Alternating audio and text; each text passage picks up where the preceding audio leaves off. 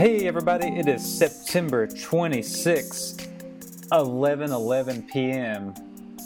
for Tacit Thoughts After Dark. No, it's just a normal episode. We just did it real late at night. So this is episode 8.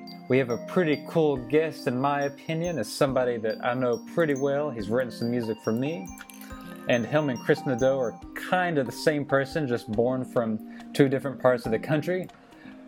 This guest is a musician and entertainer originally from Chattanooga, Tennessee, where he received his original music training from Gary Wilkes, conductor of the Chattanooga Youth Symphony Orchestra. He's had principal and co-principal positions in youth and semi-pro orchestras as both a viola player and a percussionist, multifaceted. His primary endeavors are as a composer, which is his main gig. He's a composer of a variety of different musical styles, including classical, contemporary classical, film and media, and electronic music. His first project in the field of collaborative media was a production hosted by the BBC Philharmonic, big stuff, of D. Sherlock's Come Into the Garden, a set of poems that were read as a dramatic staging with solo cellists. He received his master's at Royal Northern College of Music, that's it, and as well as a master's here with me at JMU, James Madison University in Virginia. He finished his master's while I was finishing my doctorate, or am finishing my doctorate, where he had a GA position as well in music theory, and he is a composer, and he got his undergrad at Tennessee Tech in music comp and percussion performance. So please welcome the one and only Lucas the Machine Garner. I just added the machine part for fun. Just Lucas Garner. You made me sound plenty important, so thank you for inflating my resume as much as you could. No, it's good. I just read it straight from the thing and just added some. Oh God, did you? Yeah. All right. So it's real. I've noticed it's really weird when other people read your bio because it feels so weird. Especially if you haven't touched it in a little while, like me, since I've just recently been catching up on some things I missed. I was kind of on break for a few months, so. Yeah. I always feel weird about submitting my bios on pieces or websites at this age because it's like, okay, it's currently blank. And it's just like, well, I'm currently blank, but I have a feeling in a year and a half I might not be currently doing this thing. I feel the same way. I notice when people ask me for like a resume or qualifications to take some kind of opportunity, I always get super nervous about that. But then if somebody asks me like some super important question about like, hey, I got a question today that was like almost literally like, hey, just wanted to reconnect with you and ask you about what you think about studying composition as a major. And that's like a much more important life-altering thing of somebody else. And I'm like, oh, yeah, sure, I can answer that. But if I'm submitting my own resume, I'm like, no, I can't do that. I haven't done anything yet. I don't know where I'll be in a year. It's different. Oh, for sure. Chris is just like, I play some video games and I like to play the drums and stuff. I got a couple degrees in playing the drums. Something like that. Sure, yeah. I've read it. Yeah, which one of us has won an international competition? See, you keep following. All right, yeah. What'd you win? My duo won like the Southern California International Marimba competition 1,000 years ago. Yeah. It was what? Literally 1,000. All right. 2014, something like that. No, it's 2012, right? God, yeah, when we were babies. Yeah, that was when Marco won as well, the solo, right? He was the solo winner? No, he won when we came back as the artists. He was 2013, I think, right? James Boton won the solo round when we were there. Yeah. Man, I'm telling you, we need to get us three, Chris, Lucas, and I, Marco, and we need to find like one or two others and do like an all video games podcast episode. That'd be good. Bunch of giant nerds. I've been studying for months now. I'd be really qualified to give my opinion. So let's get the important stuff out of the way first. All right. So video games. So right now, I'm sure we all don't have a lot of time all the time, but when we do, it's so good. My current game of choice when I have the time is Titanfall 2. if anyone's playing on PlayStation, you can add me. Just shoot the Tacit's Thought Facebook and Messenger. Be like, hey Caleb, what's your PSN gamer tag? And I'll give it to you. We can play Titanfall together. Like I was telling these guys, I'm surprisingly good at Titanfall 2. It's a first-person shooter, but you do a lot of like 3-dimensional moving around, and it's the grappling. Oh, it's so fun. Yeah, but the thing is I'm not really practiced. I haven't put much time into it. But there's 2 teams of I think 6 or 7.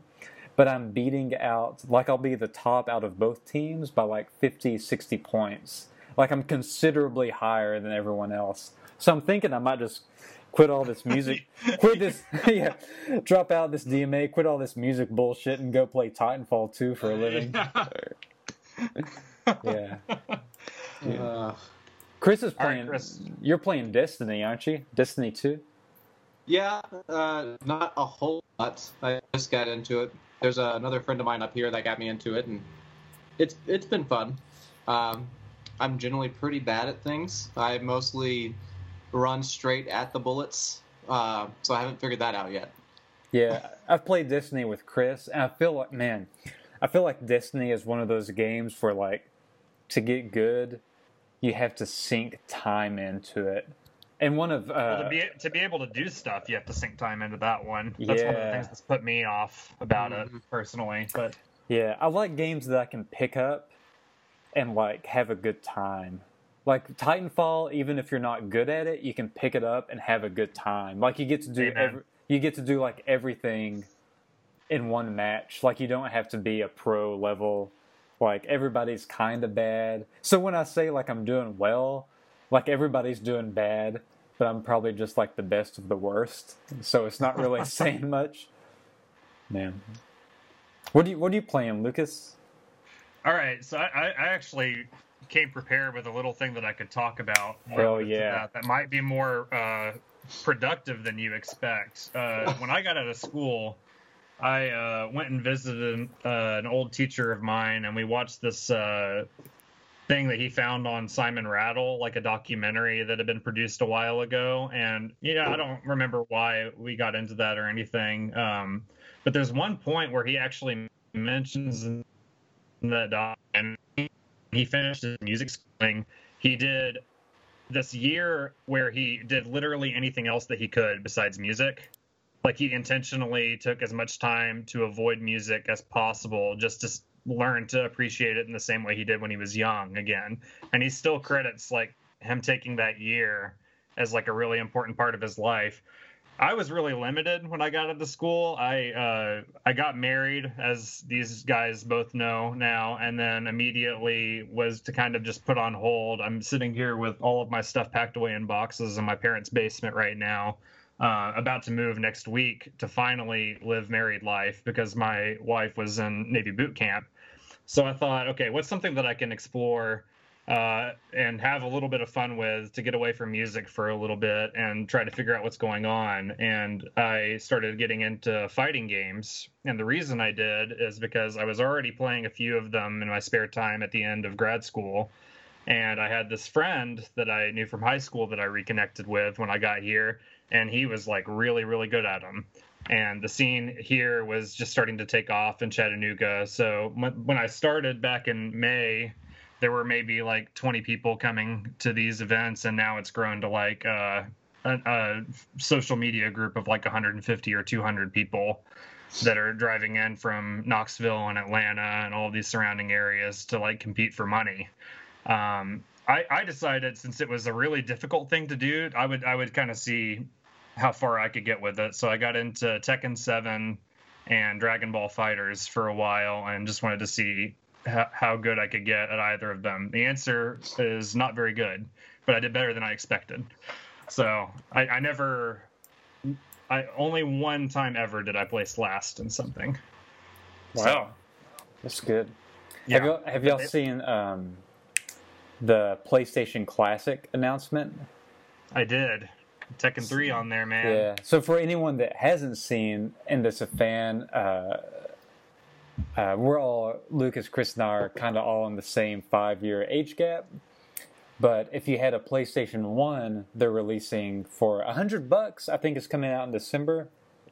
Might be a little pricey, but yeah, it's a little pricey, $100. But it's a PlayStation Classic, so it's basically, it looks like the PlayStation 1, but it's just a digital console. So you can't add games to it, and it doesn't have a disc reader from what I'm aware of. So it just comes with a preloaded 15 games. So basically you get 15 old school PlayStation games for $100. It depends what's on it. I know Final Fantasy VII's on it, but that's also, they have the not the remaster, but the copy over to PS4 you can get. So there's that one. There's Ridge Racer, which is cool. Tekken, man, dude, Tekken 3 is like, I was all about Tekken. Eddie Guerrero was my best character, the Capoeira. Yeah, that's everybody's best. Man, I'll tell you what though. I heard rumors that there's Final Fantasy VIII on it. If there's so for me to buy it, there needs to have Final Fantasy VII, Final Fantasy VIII, and everyone listening to is probably like, "Oh, Caleb, you playing them Final Fantasy games? Oh yeah, you're just sitting at home playing Final Fantasy? Hey, I like them. Give me a break. I like them." I would be happy if the Resident Evil games were on there. I remember they have to put 1 and 2. They have to. I remember being a little kid and being told I couldn't play that game, and still playing it, and being like, it's funny now looking at how bad they look and how horrible they were. But like, I remember being like elementary school, like staying up with like one of my best friends at like midnight, with all the lights off, playing those games and being scared shitless over absolutely nothing. They're great. Yeah, they're really fantastic. Even though they look bad, they're still creepy. That's one of the things I think is so impressive. It's like, okay, these are amalgamations of blocks that are kind of looking like humans walking in like this really robotic way, and somehow the zombies that look the same way are scary, and they're still zombies. Did y'all play if they have Legend of Dragoon on it, I'll buy it in a heartbeat. I'll buy it for solely that. I wasn't much of a PlayStation 1 kid, actually. Oh, man. Let's cut this podcast off now. All right. It was good talking to you guys. Yeah, I'll see you later. How's the outro music go? Beep boop dee ba ba. Something like that. Anyways, Legend of Dragoon is like way cool. Because it's basically an RPG, but every time you attack, you can do like combos that are like timed presses. Like you see a square closing on another square, and you have to press X at the right time or square at the right time to do the different move sets. So there's like, I like that because it's like the stock Final Fantasy RPG, but you get there's like some skill involved in like actual being able to hit it when it goes. It's pretty cool. I never played it. It's cool. I might have to try it. I've never even heard of it, honestly. Dude, it was so good. There's so many people that want it to be remastered, but I mean, they never will. But I had it on PlayStation 3. They ported it to PS3, but man, I'd love to play it again. Now people can play it. Yeah, but nobody has a PS3 anymore. PS3's like the PS1 now. It's outdated. Jordan had one. My wife had one, but it literally doesn't even turn on anymore for whatever reason. So I don't have the ability to play it. Damn. Yeah. Yeah, but you mentioned Tekken 3. One thing I found from doing all this stuff running around in this area is that the people that have been playing Tekken specifically have been playing it for like a decade since that game, and they'll play the same characters they played back then, because unlike most games where they'll change how characters are and how mechanics work and stuff like that, that game has had the same characters and basic mechanics since 3. Like 3 was when they started the current iterations. So people that have played like some of the characters that were in 3 back when all of us were still very, very young, they like maintained and refined those skills. So when I get introduced to this, I was kind of like going through like music major anxiety all over again. I was like, why am I even doing this? I'm never going to be as good as these people, and and stuff like that. It was kind of interesting rediscovering performance anxiety from another angle, going to these things. But ultimately, you have to let go of that and just have a little fun. Yeah, that was why it was valuable. Yeah, I feel like trying to be the best at video games is just like, you're gonna have a bad time. Like, there's always gonna be someone better. Yeah. I don't know. I like playing with the people online that want to be the best and get mad that nobody else is. Yeah, yeah. Yeah. Because Yeah. I'm never going to be the best. I'm never even going to be remotely good, unless it's Mario Kart. That was my jam. But I do enjoy playing games badly, just to see how angry other people get about it. Yeah. So shout out to if anyone hasn't watched Marco Sharippa's podcast, Good Games Played Poorly. Man, it's like a really fun time. I think they're on Twitch. They stream on Twitch, but Good Games Played Poorly is probably the couple of times I've watched it. It's been some of the funniest, most entertaining things I've seen. And again, it's just good games played poorly, but they're not bad. But man, so total tangent. I don't know what jogged my memory of this, but I forgot to say this in the last episode with James. But big shout out to the people that did our giveaway. I totally forgot to mention y'all. He doesn't care. Yeah, it's a bunch of fake news, anyways. So the people that won, Rodney Rody Jr. on Instagram, Zach Peterson on Facebook, and then our second level of winners, Lauren Malloy on Instagram and Caleb Leonard on Facebook. Thanks for entering. They won. We'll probably do another giveaway, a drawing. We have some talks of other products from other people that are not us in the works, so hopefully... Things that are actually enjoyable to own, besides Caleb's shitty music. It's not good to own. It actually makes your credit score go down 20 points. So if you are Rodney, Zach, Caleb, and Lauren, if you're listening, your credit score is worse. You're probably not going to be able to buy a home. If you I was wondering why you picked another guy named Caleb to give out a piece by Caleb to, and then I realized it was just an exercise in self-loathing, lowering the credit score of somebody with your name.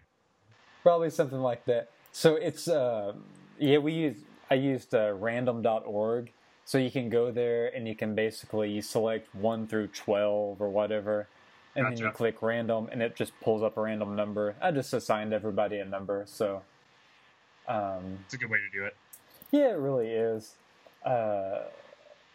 One company did a giveaway recently. It ended on September 10th, but they haven't announced a winner yet. I'm kind of curious as to like, oh man, I feel like so many people entered. You should make sure you release it.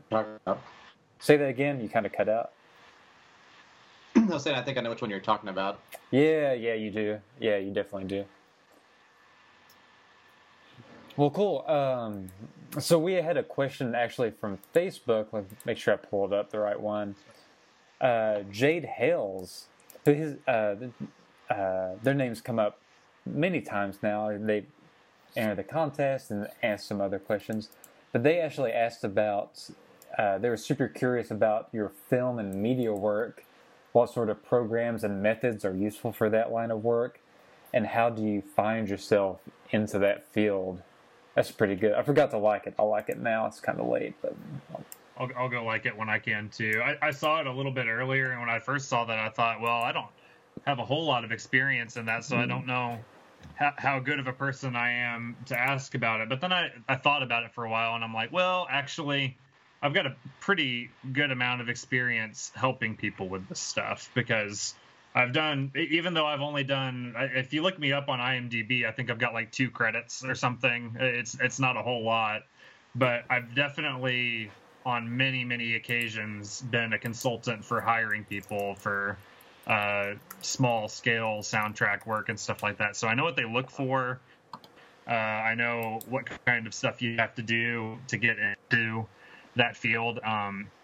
So I guess the first thing I'll mention is that that is not something music school will necessarily prepare you for, to do film and media work, unless you go to a program that specifically focuses on film scoring or composition, music technology, something like that.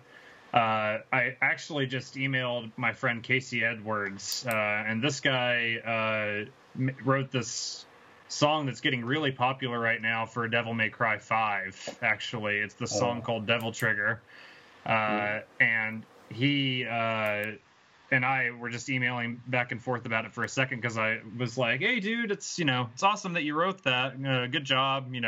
Hope you're doing well." Because we're both from Chattanooga. And the first thing he said back to me was like, "Yeah, man, it was a fun project. Yeah, UTC really didn't prepare me for this one." That was like one of the first things he said back, and I thought, "Oh man."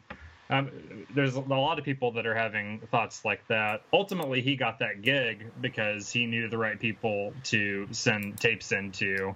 And I think that that's the biggest misconception about how people think that they can get to a point where they can write for movies or games or something like that, is they think that if they go to school for composition, eventually they'll just be good enough to get that kind of opportunity. And the reality is that it has a lot less to do with how good you are at it and a lot more to do with how visible you are in terms of like an internet sphere, and also how close you live to a place where people get hired to do that kind of stuff. And the only two places I know of that have new opportunities opening up for that all the time are Nashville, and that's a more under the radar kind of place, and then obviously Los Angeles.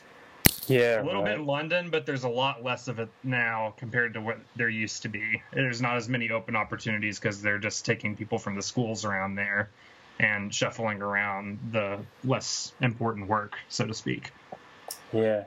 So I looked up your IMDb, and Are you ready for your star meter? Let me tell you what your I don't know what a star meter is, but this is what it is. For my star meter. So this week, you have moved up 4,497,399 spots. I think you're doing pretty damn well. If you ask me. I don't know what that means. Honestly, I don't know. I don't either. But just put it on the CV. Yeah. Just between the month of August 2018 and September 2018 has risen 4.5 million spots on IMDb star rating. Yeah, the anxious, depressed part of me just took that as a reason to keep going for a few more days. So, yeah, I'm glad I could benefit. Yeah. Yeah. Man, speaking of anxiety, and we just talked about video games. Yeah. This is just totally just jumps into my mind, but I'm a big fan of Joe Rogan's podcast, The Joe Rogan Experience. I am too. The Elon Musk one was quite good. Yeah, man, it's amazing. Everybody that's listening to this should go listen to that. Yeah, if you're not listening to Joe Rogan, I would definitely do. One of the reasons I wanted to start a podcast is I like listening to podcasts when I practice, because it just gives me like something in the background that it's just conversation and I absorb the general info, but it's not so deep that that I have to focus so hard on it. But I listened to Joe Rogan's episode with Amber Lyon, who is an Emmy award-winning former CNN investigative news correspondent. Mm-hmm. And she left basically because she was seeing that, I'm not going to say CNN is bad, I'm not going to take a firm stance on it because I just don't have enough info. But she left because, I think mainly because CNN was doing stuff that she thought was untrustworthy. Not like Fox News doesn't do that, as we all know. But yeah, things were happening that she wasn't on board with, so she left, having severe anxiety. And mainly the episode is about use of non-addictive substances like MDMA, ayahuasca, ibogaine, psilocybin mushrooms. So it's basically psychedelic drugs to counteract anxiety, PTSD, addiction, depression, trauma. But they talked about, for just a little bit, they talked about video games as kind of this, like they used to, or I guess they still do, like using literature, like a book is a great way to help, a very small but good way to help fight depression, because it gives you just a momentary other focus, and it kind of like centers, it's kind of almost like meditation, like you're only thinking about the story. You can't, it's hard to read, like, I'll just say Harry Potter. It's hard to read Harry Potter and also think about like the stress that's happening to you at the same time. And they found the same thing in video games, where because especially games that are story driven or reaction driven, like Titanfall, is a competitive game, so you have to be engaged to basically have a good time.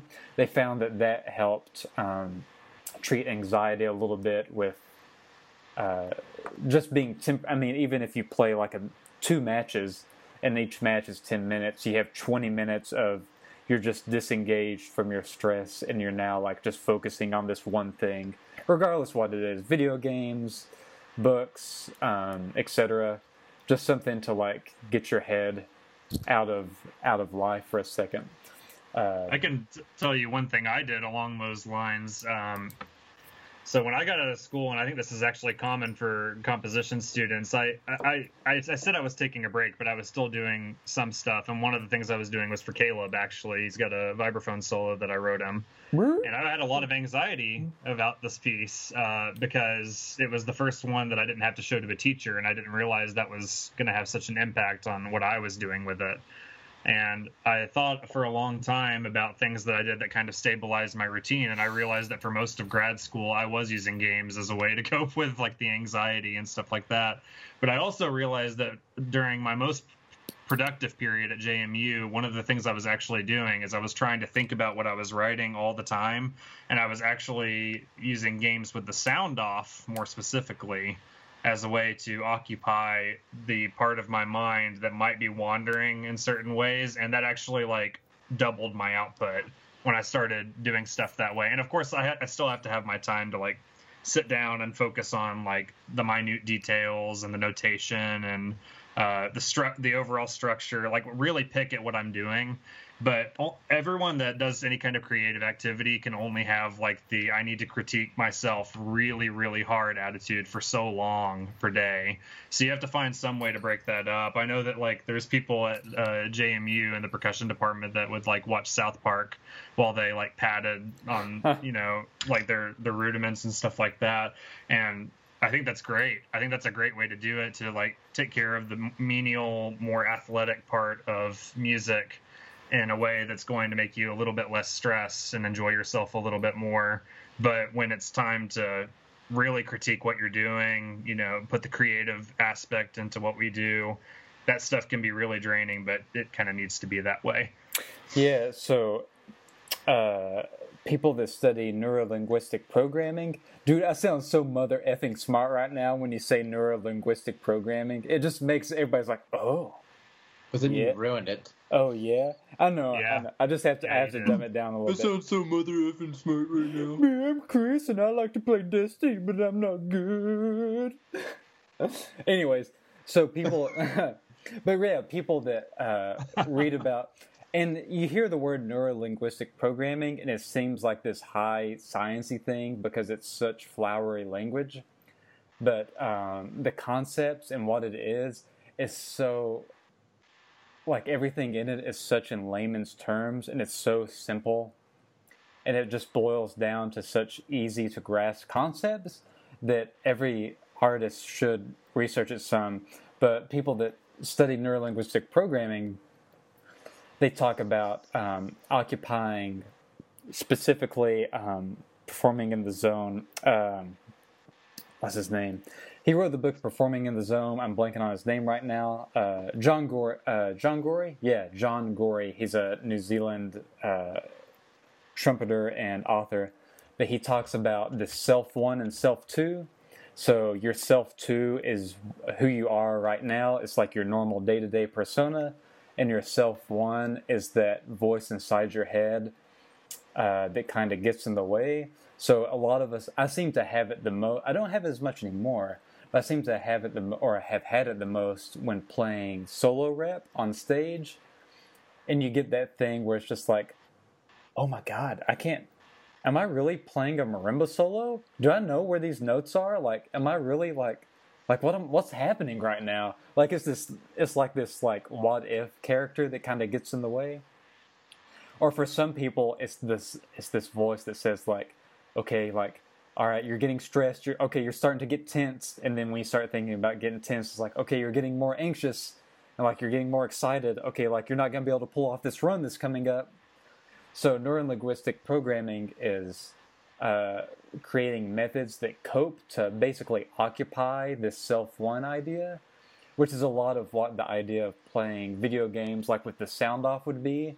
Like you're giving your overactive consciousness something to focus on, while your subconscious is able to come through and kind of prosper a little bit. It's really interesting, and I think, I've talked about on At Percussions, I think twice now. That's one of those things where, my master's degree teacher, Dean Gronemeyer, who toured a lot in the 90s as a solo marimbist, he would be backstage basically arguing, like you would apparently see him arguing with himself, like actually like tell him like, oh, dude, just like fighting with himself out loud. Wow. But he was like fighting with his self one versus self two idea. And for him, he had to be like aggressive with it. He'd be like, like you gotta effing do this. Like you just gotta psych yourself up. And some people have to do that, but it's really interesting. And I feel like for me, I learn music quicker when I listen to podcasts, or sometimes I'll put on, when I'm doing schoolwork, I'll put on The Office in the background because it's just kind of a drone. Like I think I've watched like if you look at my Netflix view history, I don't know if that exists. It probably says like an amount that you should probably call a specialist for me. But most of the time I'm not actually watching it. It's just in the background. It's just a drone to occupy like my background thoughts. But I feel like if more people practiced either listening to something while they practice, or or just finding methods to cope with the anxiety, like something to occupy your anxiety, you would be able to be just a better performer overall. I find that it would be hard to... That's a hard thing to recommend to like younger students and stuff like that. Maybe even hard to recommend to like undergraduate level people the same idea, because I think the reason it might work for you or me is because we already have a really good idea of what we need to be doing and what it takes to practice really high level repertoire and stuff like that, and the focus that's required. But if you haven't attempted something like that before and you're trying to like learn the athletic aspect of it in isolation while you watch South Park, it's probably not going to be quite as effective as if you've tried to do it without it before. It's a complicated thing, but I definitely, I guess in general, I could say that I definitely advocate non-traditional practice methods, because the biggest issues with the current way we do music schooling right now, in my opinion, lie in the realm of mental health. So anything we can do to improve that is a gigantic step forward as far as I'm concerned. Yeah, that's just one way. We have a guest in, I guess, 2 weeks. I think 2 weeks out, that we booked for our 10th or 11th episode. That's a music therapist, but we'll talk a great deal about mental health and music. So, yeah, we'll post a thing about people that have questions. So, I hope that a bunch of department chairs actually listen to that and don't blow it off. Yeah, the department chair here at JMU, Jeff Bush, he's great. He definitely is very helpful. Yes, I agree with that.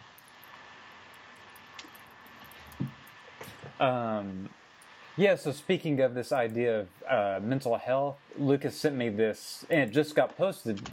Let's see, it says 4 hours ago as of now. But Travis Cross at the UCLA Herb Alpert School of Music, he posted, it says, at this year's Department Welcome I shared a Schoenberg Dozen Unspoken Rules for Success this year and beyond. It's sort of my own version of the famous Shadow Syllabus. And while it's a little preachy, I believe every word. Here it is for anyone who is interested. So I figured we could just go through a couple of them and see what you guys think. Lucas has read them.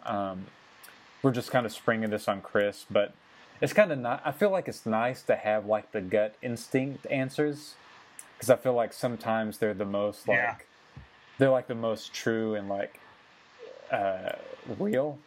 So the first one I wish I had waited to read it until I was on the call with you guys. Actually, I've already thought about these a lot, but maybe I'll like word my responses better. Yeah. To be clear, before I'll wait for Chris to hear what they are before I say anything about what I think. So for anyone that doesn't know, Travis Cross is professor of music at UCLA, that's Los Angeles.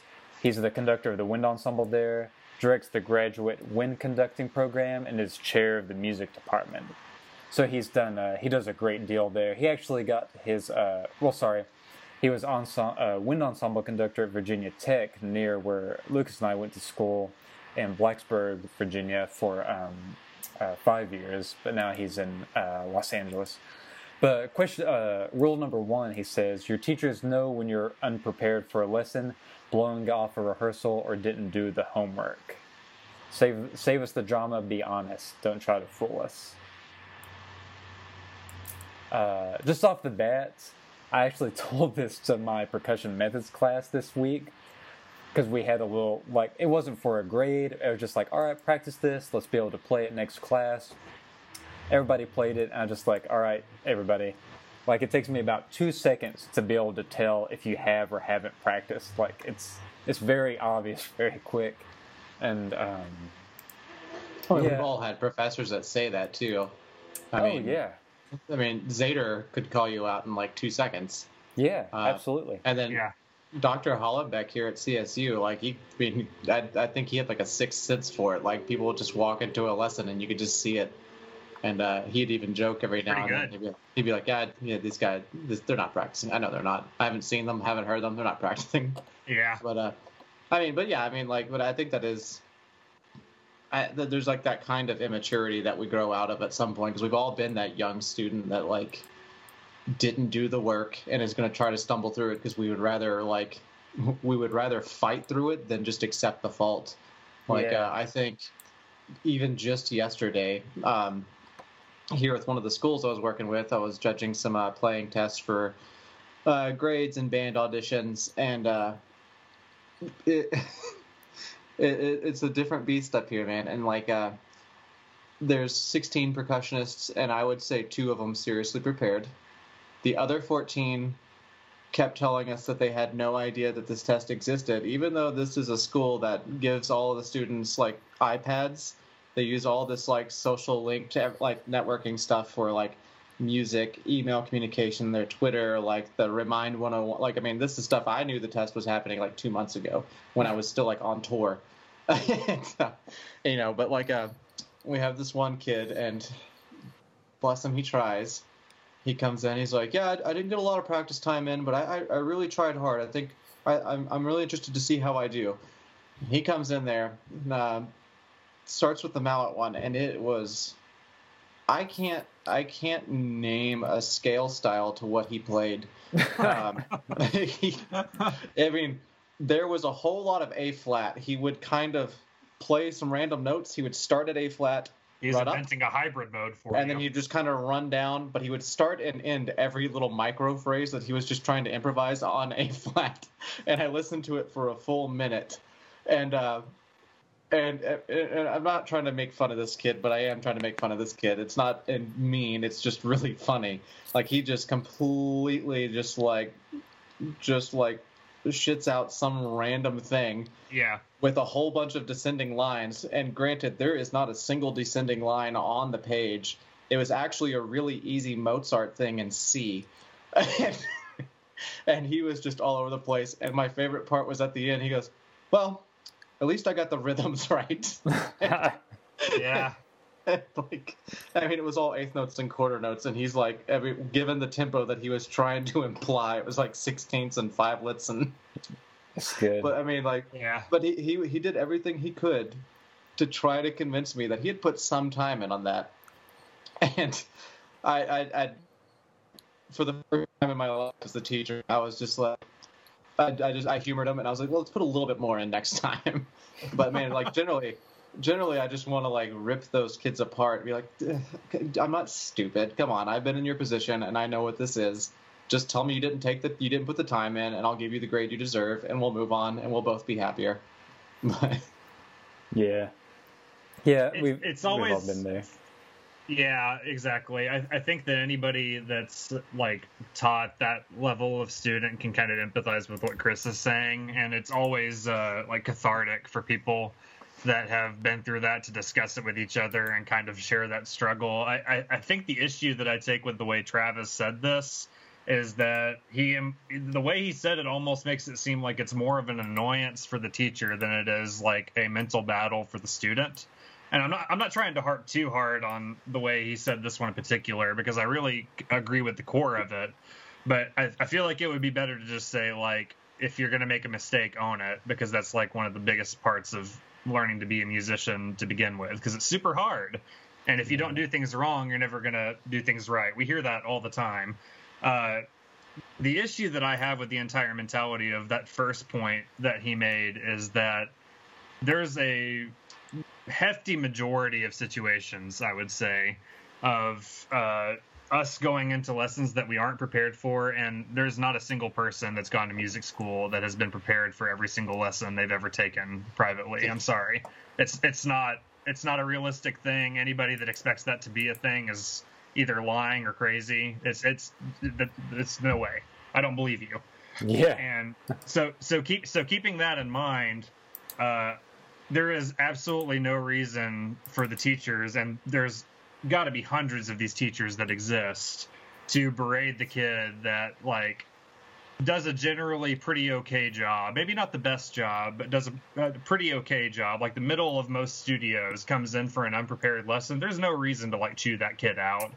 No. And so often we do, and all it does is demotivate the people that are on the fringe of wanting to do this or not, rather than encourage them to make them feel like they can do this. That's kind of how my general issue with the entire thing that we're about to come up on is, like, all of these ideas are really good, and especially for people that are just entering college, it's all stuff that's very helpful to hear.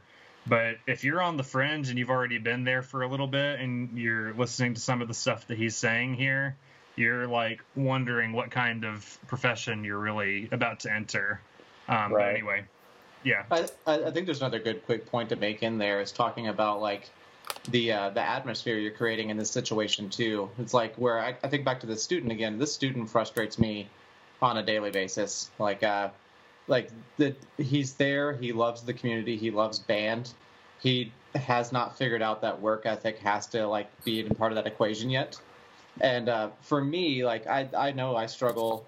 Personally, I can be a very negative person if I'm not careful, both inward and outward. And that but as a teacher, like in those situations where like he's sitting there and like I remember in that moment I was laughing at it, but I was also really incredibly frustrated and really just angry that he would just walk in and just be this way. It's like, yeah, he was so confident that he put in time and that I was going to be impressed with him improvising some atonal thing over Mozart. And yeah. But there was that second in me that just wanted to cut him off and just tell him to leave and stop wasting my time.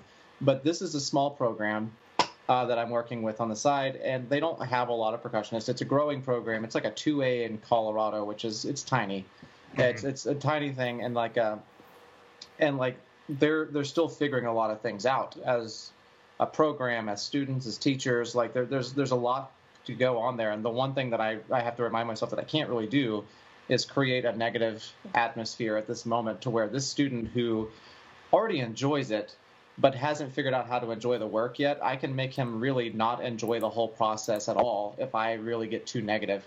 That being said, I have to find some constructive way to really talk about how to get the work ethic in there. But in that moment where my negative tendency wants to come out and just like shred his very soul to the core, that's something I have to work on as a teacher. Because I mean, it's if I want a program to grow, if I want kids to enjoy what they're doing, it starts with me making sure they enjoy what they're doing, and I have to just find some way to like connect that with him. I gotta stop reading the text chats. It's a classic mistake, dude. Classic mistake. So I totally away from the screen every time I talk. So I totally agree with you. I think we all kind of agree. The second one is one that I talked about, funny enough, today in a class I teach. most of the people, number two, most of the people working here are doing their best trying to keep up with an overload of tasks and correspondence. Please be persistent if you have questions, yada, yada, yada. It says stuff like, say thank you, and it goes a long way and whatnot, but that's aside the point. Man, I will tell you what, as someone I'm at a school that uses Canvas, and more often than not, people, undergrads will say like, because I do, I'm pretty good about uploading stuff to Canvas on time and making sure all the stuff's there. But for the most part, add Chris back in. Chris got kicked out. Man, I'll tell you what, adding to Canvas and Blackboard, uploading those materials, it's like... It takes a long time. Yeah. Like, it's not... Like, I don't think people understand it's not just... You don't just, like, upload it and it's good to go. You don't just toss up, okay, test number 1, okay, it's up there. No, it's like, first of all, it's making the test, which, as one of our teachers, John Gibson, here at JMU has told us, he's like, yeah, I'll spend, 8 to 12 hours making a test and going through revisions to make sure it's a good test. And it's worded properly and it works. And then besides the point of that... That's why he's one of the best professors at that school, by the way. Absolutely. Absolutely. He's probably the best professor I've ever had. Probably. But yeah, people that get all bent out of shape of like, well, Canvas didn't say this or Canvas didn't say that. And it's just like, dude... Like, somebody today, like, turned in, it was like, oh, I didn't know the assignment was due in class. Just like, well, I said it in the announcement. Yeah, but the Canvas thing said, it was due at 11:59. I'm just like, man, I just uploaded the project to Canvas. I said, no submission. And for whatever reason, Canvas said, nope, we're going to put a time limit on it. And just like, it's not a perfect software. And I think the idea of like, the overload of tasks. The overload of tasks, and like especially like as far as tasks go, it varies from professor to professor. I feel like in the music community, the teachers are way more overworked than other fields. I can't say that with certainty, but I've seen some documentaries and such that allude to we're definitely working harder. But the correspondence, man, I've seen Casey's email. And it's insane. There's so many emails, and you think like, oh, it's just an email. I'll just, I'll pull it up and, send it back. No big deal.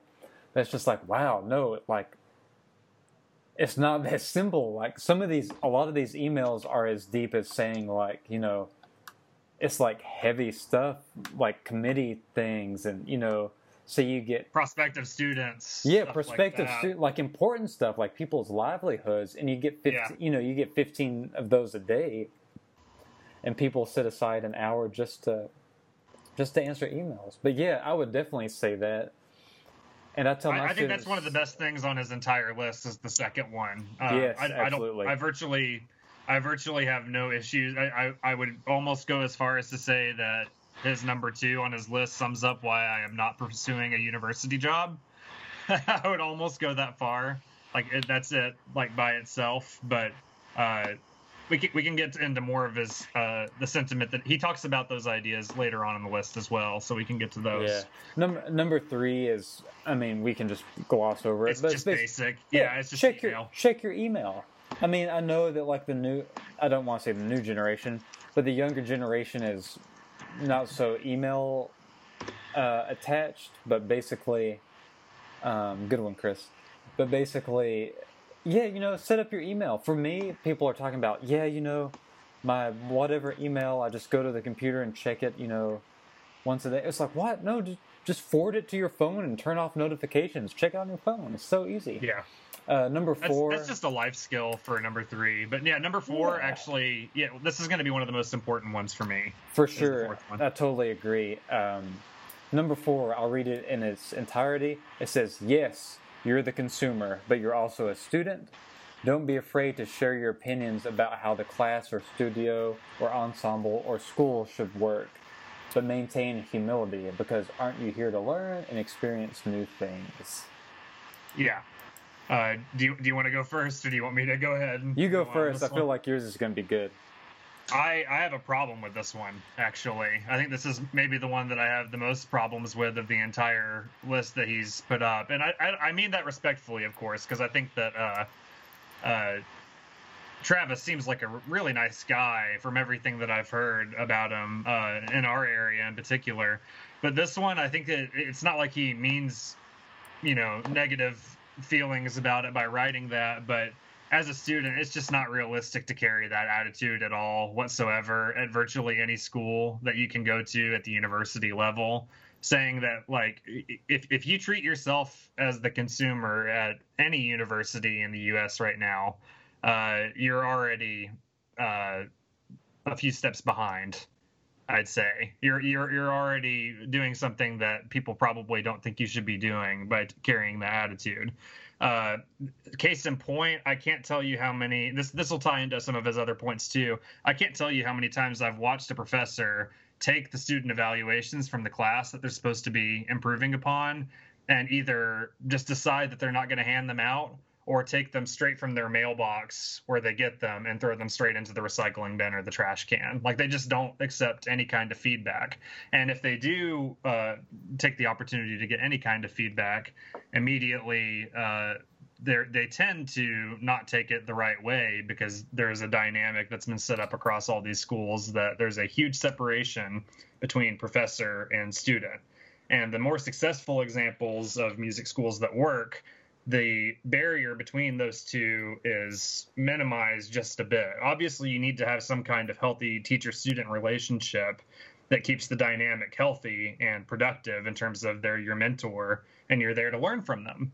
But to widen the gap so much that your student can't criticize anything about what you do and you can't accept any feedback is a common problem.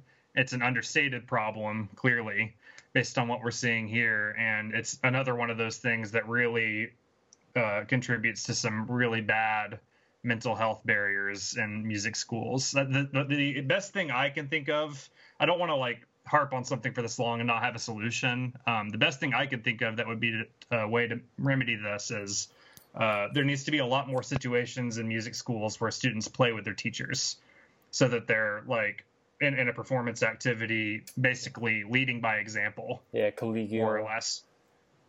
Yeah. And that usually immediately remedies that problem, but it is pretty darn rare that you will see that happen. I was lucky to have that in my undergrad, and my undergrad, had its own issues in terms of the way the school was laid out, but that was certainly one of the best things about it. And I think for Casey Cangelosi's part, that's one of the best things that he does as a professor, is he plays with them and he has his grad students play with all of his students as well. And that general attitude of everybody feeling like they're colleagues in a certain sense inspires them to get better more than some kind of feedback ever will. Right. That's super important. So the reason that I have a problem with him saying it this way is because there is rarely a healthy dynamic in the entire country where teachers appropriately take feedback from their students on what they're doing. It's hard to give it, but also not many of them ask for it. And that's probably one of the things that we've had beaten into us the most, is to learn to take criticism. So, yeah, for sure. Yeah, I totally agree. The next one's kind of ties in. Number 5, it says, be mindful of those around you who may not feel as empowered to speak up and participate. Talk, listen to them, include them, amplify their voices. Which is, it's totally fine. That's the same thing of if your buddy is like, man, I feel like we really need more, XYZ happening, but they're like, I just don't feel comfortable saying it, and you're like, well, I feel comfortable saying it, just if you agree, then speak the majority mind, I guess. And this could also just apply to seminar-style classrooms where somebody may not feel as inclined to speak up. And I know I've taken the opportunity a few times to tell a classmate that I really like what they're thinking about something in a private conversation and encourage them to speak up about it the next time we all get together as a group. That usually turns out to be a really positive thing. So I think that one's really good. I really like that one. Number 6, it will always take too long for you to get paid. We all hate it. We're trying to make it work better. Big bureaucracy. It's a sad reality. I mean, kinda, I guess. I mean, it depends who you're working for. It does. That one's that some of these on here are a little bit UCLA specific. Yeah, that certainly was the case at JMU. Like we had, my wife and I had a lot of issues when we first moved because of how long it took to get the first paycheck. We were dipping into savings way more than we needed to. But that's a minor point compared to everything else we're talking about. Yeah. Yes, it's really strange. That one seems out of place. 7. Go ahead. I was going to say something to that because, like, that's something I've kind of talked with people around here about. Actually, is like at the university when I'm doing the assistantship at CSU. Like, I was always paid. I knew it was going to be the same date every single month. It was pretty nice and everything. But thinking back towards, and maybe this is a different take than what he's trying to make, but like thinking towards, like I've known several people that work in the like tech jobs here, working up with like certain Colorado schools to like come out and sell their souls to, that's a horrible way to say it, but sell their souls to like tech drumline, front ensemble, teach master classes, do lessons, everything. And we've kind of touched on this before in earlier episodes about like making sure you understand how much your time is worth. And like there's some schools out here that they don't have a lot of money to give, and so you kind of have to work within that means. And there's other schools out here where I have seen where percussionists are coming out and they're doing front ensemble and battery. They are working with concert percussion, and they are doing private lessons. They're doing all this extra stuff for these people, like maintaining gear and stuff, and they're getting like $400 a month for it maybe, and then they'll bring out a tuba specialist to come out and work with their Colorado All-State money or All-State music, and that person's going to get like $800 for the month. And like, so we've had those talks with students before about like like speak up and tell them what you feel your time is worth, and then once they offer you that price, if it doesn't match, you tell them how much you're going to work for that. Then like kind of stuff like that. But the point I was trying to get to here is that I've known people that have been like, yeah, I haven't been paid for marching season yet. It's like, okay, well, it's April. It's like, you haven't been paid at all. It's like, not monthly, not for the season. They're like, oh, no, they'll get it to me when they can. I was like, no, because their financial season's almost over. And it's like, get in there and get the money that you're owed. And so the things I would say to that was always tell them, was like, when you take these gigs and stuff, sign contracts. There's not a contract, write one up. And to get like both of you sit down and talk, like like it's just about learning accountability. Yeah, and it's not really throwing some of these programs under the bus. Like some of them, like I get that they're doing everything they can to stay afloat right now, or they've just got 1,000 things going on, and so that payment that you should have sent back in August that you've somehow forgotten until March, I could see if you're not being reminded of it, how you could forget. But it's that thing, like if we're going to make livings doing this, and a lot of people are having to make more livings as freelance percussionists, is like that needs to be part of the conversation of the job. Don't be timid to talk about like not only how much are you getting paid, but when, because it's not going to do anybody any good if you're working and waiting till April or May to get paid for work that you did like 7 months ago. I mean, like you have to make ends meet. You have to pay bills. You have to eat. And if that's your job, like they should pay you on time for it. And this doesn't mean, by the way, like, unfortunately, to tag on Chris's comment here, I've actually had some situations where I've been like, oh, this is a close friend. I don't necessarily need to make a contract for this opportunity because I'm sure that they're going to be fine. Like, I know this person, blah, blah, blah. I've had some situations where it's people that I know really well that did not pay me on time, and I actually had some struggles that summer when that happened, to pay a bill or two, and I had to find another way to do it because I just didn't think that far ahead about like, what if this person that has never failed me before doesn't pay me on time? And now even if it's a person that I like, if it's a paid opportunity, I'll have some kind of thing in writing that I can hold them accountable for, just to increase the pressure a little bit. It's not that I want to separate distance from my friends or anybody that I'm working for or something like that. But I find anything I've ever done where there isn't something in writing, it tends to not go as well. Yeah, and So. I think people are also little concerned about like the aggressiveness of like contracts or something in writing. Like I think like especially when you're dealing with people you know or people you're getting to know, like you're always afraid of like that personal relationship and what that could do. And in this situation, I think you have to think of like even if it is working with friends or people you really respect, it's not like a negative thing when you be like, all right, well, can we get this in writing? Like it's just part of the business, and it should be an active part. I mean, I even do it with my private lessons. Like students sign up for my private studio, like there's a contract that both the student and the parent pay, and we talk about payment plans, and I have flexible ideas. I don't accept more money. I don't accept a lot of money up front because of accountability of my own. If I have to like reschedule something, then it becomes a problem for me. And at the same time, I'm not gonna teach an entire semester worth of lessons and try to call it up at the end. So it's just that accountability, just to make sure that you are taken care of for doing the work you're doing. So I just interviewed a freelance cello player in Chattanooga for something that I'm doing, and he pretty much echoed everything that you just said, and not just when it comes to who's getting paid when, but in terms of how much he's charging. He thinks there should be some kind of accountability for that. But anyway, yeah, all good thoughts. Yeah, and I mean, yeah, y'all, it's been restated, but yeah, it's a business. Like, if you're really should try to treat it like one a little bit more for the people in school. Yeah, it's too bad. It's like if your business is making, I don't know, you make T-shirts, and like people keep calling you and say like, hey, you got that friends and family discount? And just like, sure, I mean, maybe, but I'm also trying to pay bills. Like I can't, like it's, yeah, you got to treat yourself right. Yeah, I mean, you're worth more than anything. The next one kind of ties in. Understand that school money can't be spent on everything. Yes, we need practice rooms more than we need fancy tech or decorations, but often money is donated or allocated at higher levels for specific things.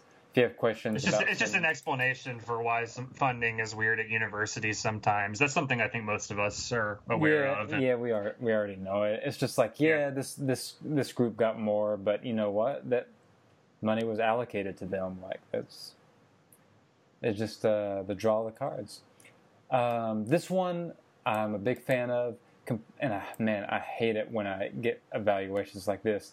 Complete your course evals thoughtfully and as often as you can, is the short version. But yeah, sometimes I get good evaluations. Sometimes I get negative evaluations. It happens sometimes. But the worst ones, I would rather have a bad evaluation than have one that has 5 stars on everything, no comments. It's just not helpful. Just take I mean, I know it's a pain in the butt because it's finals week, but just take the time and do the eval. Like if your teacher sucked at teaching intervals or something at your training, like just say like, hey, we really need more help with intervals. Like we never got to it. Caleb, I dare say you were one of the only people I have met that carries that opinion. You're because by damn God, straight. every single time I sit on there's been a number of instances I can count on like one hand. I'm glad you could celebrate there for a little bit. That'll be the best moment of your entire week. That's right. I've had, I think exactly 2 instances where I've sat with a professor, and I mean 2 people, not 2 like occasions, and talked about their course evals with them and like what people said and stuff like that. And I've had 2 people ever that have not immediately thrown course evals in the trash can. And most of the time, those are tenured professors that do that because they don't feel like there's any consequence for doing so. Or more commonly, if they aren't tenured, they either take the criticism too literally or they just implement the criticism in the wrong way. Yeah, right. I very, very rarely see course evaluations implemented properly. It's like extremely rare that it's done. I mean, you just got to be wise about it. I mean, if you have 30 students and they're mostly good, but one person says, oh, teacher doesn't communicate information effectively. Well, if one person says that, then it's not worth a lot. If 5 people say that out of 30, then okay, that's a group. Like that's an amount of people. I've seen some people, like, let's say that is the exact situation. 30 people in the class, 5 people out of 30 say that the information isn't communicated properly. That I've seen situations where the professor might say something like, well, those 5 people that said that weren't exactly A students. And they'll just disregard the feedback entirely because the students that were giving that feedback didn't do very well in their class. Which is probably why they didn't do very well in the class, because those 5 needed... I mean, if it's... Sure. I mean, it's possible. That's one possible answer. Which is a reason that they should take those into account, is because... Yes. Because 5 people, so 1/6 of your class is not succeeding because of something they all agree you're doing. Yes.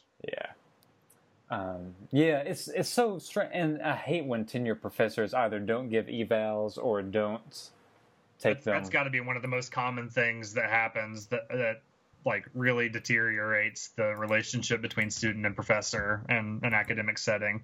Is just like, here's your feedback and here's the trash can. Yeah, it's just unbelievably common. Yeah, it's nuts.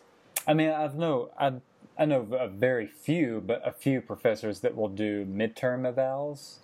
So halfway through, they evaluate. I think we're probably thinking of some of the same people that do a pretty good job. Yeah, and there's no coincidence that the ones that do that are also the best teachers. Exactly. Yeah, it's just common sense.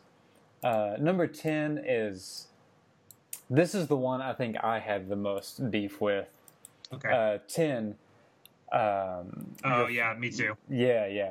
Your first priority should be your work here at school. Parentheses. We understand that everyone's story is different and financial family obligations are more acute than some. Close parentheses.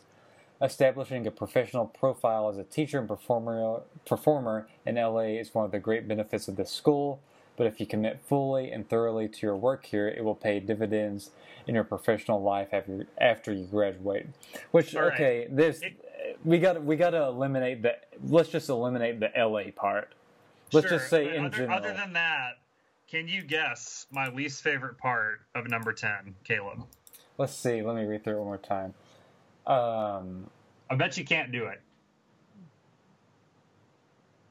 It says your first priority should be your work here at school. Parentheses, we understand that everyone's story is different and financial and family obligations are more acute for some. I would guess the last sentence, but if you commit fully and thoroughly to your work, it will pay dividends to your professional life after you graduate. Ding, ding, ding, ding, ding, ding, ding. Wait, let me get the crotale. There's a crotale finger symbol. That's more appropriate. Okay, we got a flat crotale finger symbol. Got it. So everything else I've said up to this point about this list is like, that's my thoughts on it. And like, you know, everyone, of course, can take that with a grain of salt or they can not take it at all. I don't care. I can tell you, like, objectively that the last sentence of that is largely false. Like, I have an objective argument to tell you that saying if you commit fully and thoroughly to your work here, it will pay in dividends in your professional life after you graduate. There's not only no guarantee of that, but radically dependent on what you choose to study within music, you could pick some disciplines that, like, literally have 0% chance of employment. Like actual 0% chance of steady employment. And I don't think that that's necessarily a reason for you not to do it. Obviously, you know, in composition, I picked one that is one of the most demanding to get some kind of stable job doing just composition. They basically don't exist in the United States. They're largely theory and composition or just theory. And some that are just composition, but most of them are part-time or adjunct positions. So I picked one that does fall into that. But the biggest thing that I disagree with about it is I feel personally, and you guys can tell me if you disagree with this, that the biggest skill that we do and that we are asked of in job interview settings and in opportunities is actually our social skills right now. And if we commit fully and thoroughly to your work here, then in 90% of school environments, you are missing out on the ability to interact with other people and develop your social and people skills for opportunities later in life. So the big reason, if I was going to sum it up and say why I think this one is a really unhealthy statement to make, is I would much rather somebody do like 70% of what they're supposed to do during their time in school, but meet and develop meaningful relationships with a lot of the people that they're there with, than to have them do everything that's asked of them and then be alone by the end. And I think that the what I just said, 100% of what's asked of you and no context by the end happens way too often, like way too often. Yeah. I'll definitely agree to that. That laugh is for something else. I see. I will preface this because I know some undergrads across the country. No, so the undergrads that listen to this, if you're doing an undergrad degree, the last sentence. But if you commit fully and thoroughly to your work here, it will pay dividends in your professional life after you graduate. That is absolutely 100% not an excuse to not practice or get good at your instrument. That is definitely retracted from that. Let's word this entire thought in a healthy and non-destructive way. Please. You need to spend your time in school doing everything you can to get as good as possible at what you're trying to do without sacrificing your humanity. That's 100% agree with that. There you go. That's all you need to say. That's easy enough. Yeah. Because nothing is worth you not feeling like a human being, and don't let anybody tell you differently. For sure. Preach. Let's see. 11. I had a little beef with, not a lot, just a little. Exercise good judgment about your social media presence. A lot of us can see your posts. This isn't a gag order, but please think twice before complaining about school or your teachers in a public forum. I try to keep my social media presence pretty in the middle. I try not to take a hard stance or argument against things. And honestly, it's just so I don't want people to get upset with me over stuff. Not so much upset with me. That's the thing. It's a small world, and it's the music world, we live in an age smaller. Where literally anything can cause conflict. So my advice would be to just actually treat it as a gag order and not say anything negative about your school on a public media platform. For sure. You may as well not. Yeah. Go ahead, Chris. I was going to say it just like I think I remember when we were in undergrad and we had that real first talk about like professionalism on social media, and then we had like the huge divide in the studio where some people were like, it doesn't matter, I'll do whatever I want, and then other people was like, it does matter, you can't do whatever you want. And I've seen two sides of this. Like being a teacher in Dallas, we had to have talks before with certain people about what they had put online before. I gotta stop looking at the screen. I can't talk and you have you typing, man. So for instance, there's that one day on Twitter that I jokingly tweeted at the Donald Trump at one point, and then went to work, and then came back and found out that I had like several thousand likes and retweets, and I was like, nah, that's not good. I was just trying to be funny to a couple of friends, and I had to delete that, but it did come up, and so I learned that lesson. But yeah. I think I've hit a point to me personally where like I don't enjoy my social media even being remotely personal anymore. Caleb, I hate you so much. So here we go. There's a little bit of personality I'll put into my social media. And I think Instagram's what I do more than anything. Like, unfortunately, my Facebook, I think, has forever been cursed to be the Snoop Dogg Mozart guy now. Yep.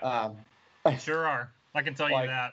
Like, I still get notifications about that. And Caleb and I have joked about this plenty of times where I have, both of us have tried to post something real serious or thought-provoking or something intellectual, and it'll be like 3 likes. And like half of them are my mom. But if you trash talk each other, it's like yeah, 40 plus yeah, for you know, any reason. I Yeah. make a joke at my professor's expense about not playing with recordings enough, and I wake up with like it's like a couple of thousand notifications. Yes. It's like One of the things I've been thinking about lately is how like the depersonalization of social media with musicians specifically might actually be like a really bad thing. And like I'm totally not sure about this yet, but if we're talking about an age where freelancing is like on the rise for our specific division of people, taking this idea of we can't really be ourselves on public platforms is totally discouraging the entire idea of trying to sell your personal brand as a product. Like if there's no personal in your personal brand, then you're going to have a really tough time building a career by yourself with that removed. I think that's a really big problem, actually, to do something like that. So I would lean on the side of people can say whatever they want on there, but you probably should try to keep healthy relationships with the people that you actually see every day. Maybe you could just say it that way. I was just scrolling through and saw this thing that says that amazing moment when a seal swims up and slaps a swimmer with an octopus, and then I was just like, "There's no way that's a real video," and I found it, and it is a real video. So a seal comes swimming up and hits a guy in a boat in the face with an octopus, just slaps him, and I'm just things you like, see on the internet. And I'm just like, this is such a beautiful world we live in. And so that's exactly how I tag it in. And it's like, so my dumb humor, I definitely think I'd keep out there. But, yeah, like things like, like aside from a couple of posts about my wife and then like too many photos of my dogs, like I like things like political opinions, I try to keep to myself, religious opinions, whatever they might be, keep to myself. The only thing I'll get crazy on is like talking about hot wings and stuff. But, that's as personal pretty as I tame. get. It's pretty tame. I'm sure everyone now has seen it because it got shared like 1,000 billion times. But Ivan Trevino had a nice post about music, social media, and mental bandwidth, he called it. Just to read you basically, it really is. It's such a good... I'm glad somebody of exposure and prominence finally said it. But basically to read the first 3 statements to you, it says, writing music requires a lot of brain space. I spent hours carefully crafting single musical phrases only to throw them out, start over, spend hours creating new ones to throw those out and go back to where I started. The same can be said for performing and teaching. Music is equal parts creative and tedious work, and it can be mentally exhausting. There's also the self-doubt musicians go through, the ups and downs. It's more than exhausting. It can be absolutely draining. In 2018, this is all compounded by the expectation to literally bare our lives for the world to see on social media. To spend hours writing, practicing, teaching a piece of music is no longer enough. Creating audio and video representations of our work is not enough either. 2018 wants more from us, and honestly, I can't keep up. Which I will totally agree with. Because the amounts, I feel like if on a scale of 1 to 10, of people present on social media, like I feel like I'm trying to be a 7, but at best I'm doing like a 4. Like I maybe post one thing every other day that's something I'm doing, and it's just like, man, you know what? I would much rather do music than share it on social media. I know it's important, and it definitely is, but I just can't. It takes so much time. Like, I don't have time to post a live feed video every single day on Instagram and then tell people what I'm doing on Facebook and then tweet it out. It's just like, it's just too much. Like, I have work to do. Yeah. It's hard, too. I mean, I definitely, like I said, I out of the 3 platforms, I only do one, really. Like, Facebook, kind of. Twitter, rarely. Even though I keep getting free pancakes, I need to go back to Twitter. Yeah. You were there for that one. I was there. And then like with Instagram, I've done a lot. And like I remember trying to boost myself through it and like challenging myself to do more with the social media. And like I did like the 100 days of practice thing, and I was like, I'm going to be serious and do this every single day. And like 20 days in, I was not going to post for like 5 days. And what like, because you get into that mindset of when I'm practicing, I'm posting. Not all my practices are going to be good. Most of my practices aren't good, especially when I'm stressed and I was going through grad school. Think about like the fall semester where I'm practicing like all these excerpts, practicing solo literature, preparing like a new concerto, writing for the marching band, teaching the marching band, like doing all this stuff. Like there would be times where I walk in, I'm like, I'm going to practice. This is going to be a 2-hour block. I'm going to get a lot done. 30 minutes in, it's like, I need to stop because this isn't going anywhere. Like I'm too frustrated. I'm too tired, whatever. And so like, then you get into that weird mindset of like, well, I don't want to put the bad practice stuff online. I think there was that one where I finally posted one of me playing and then just being angry and like dropping my mallets and just kind of staring at a wall for a second and then making some kind of funny comment about being angry.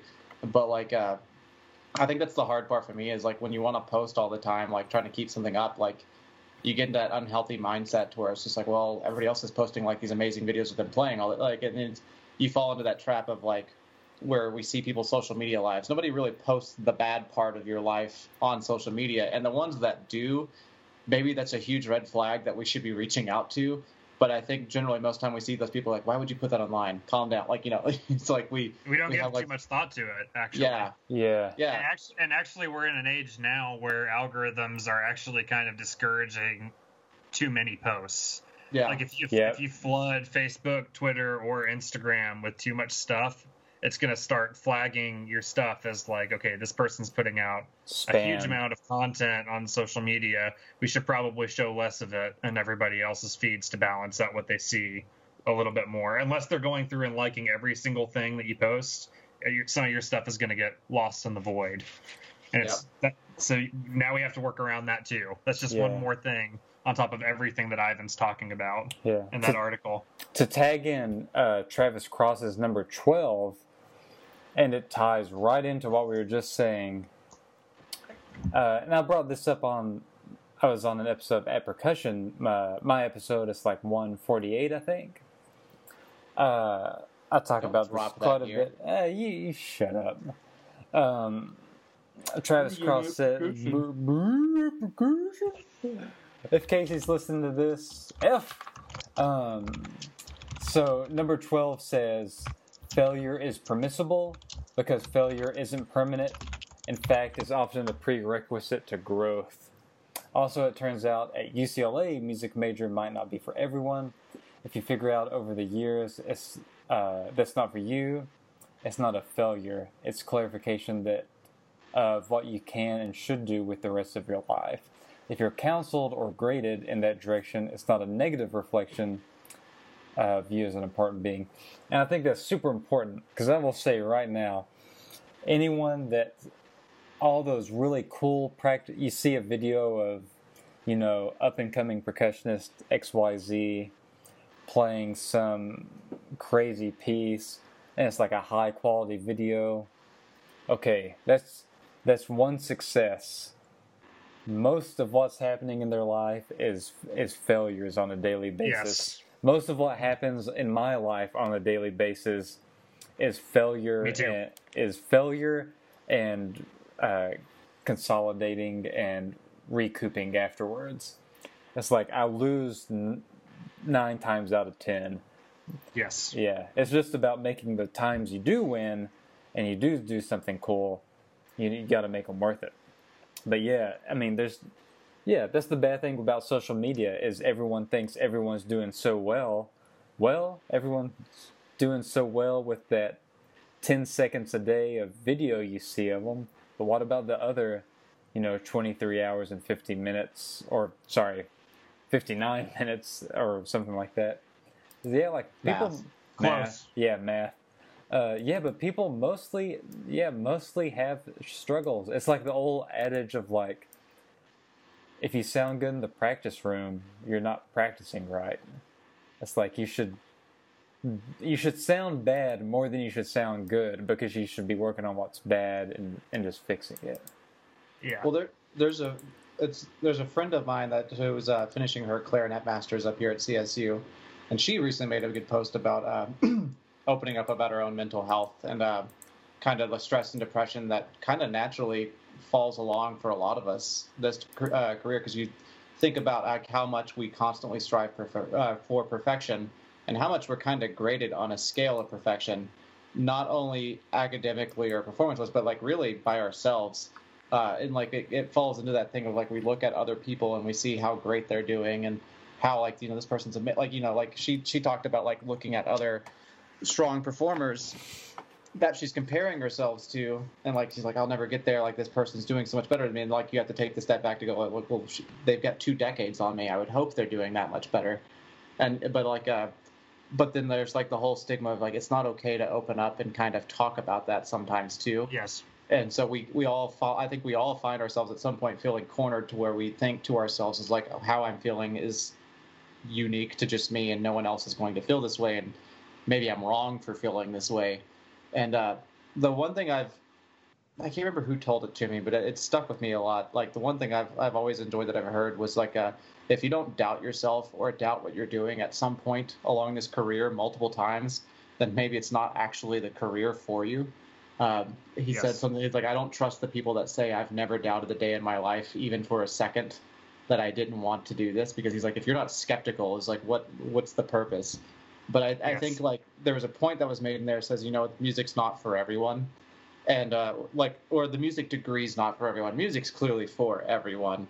But like I've seen people, and like Caleb and I've known a lot of people that have gotten out of music. Like and I'm sure everybody knows a lot of people that get out of music, but I know a ton.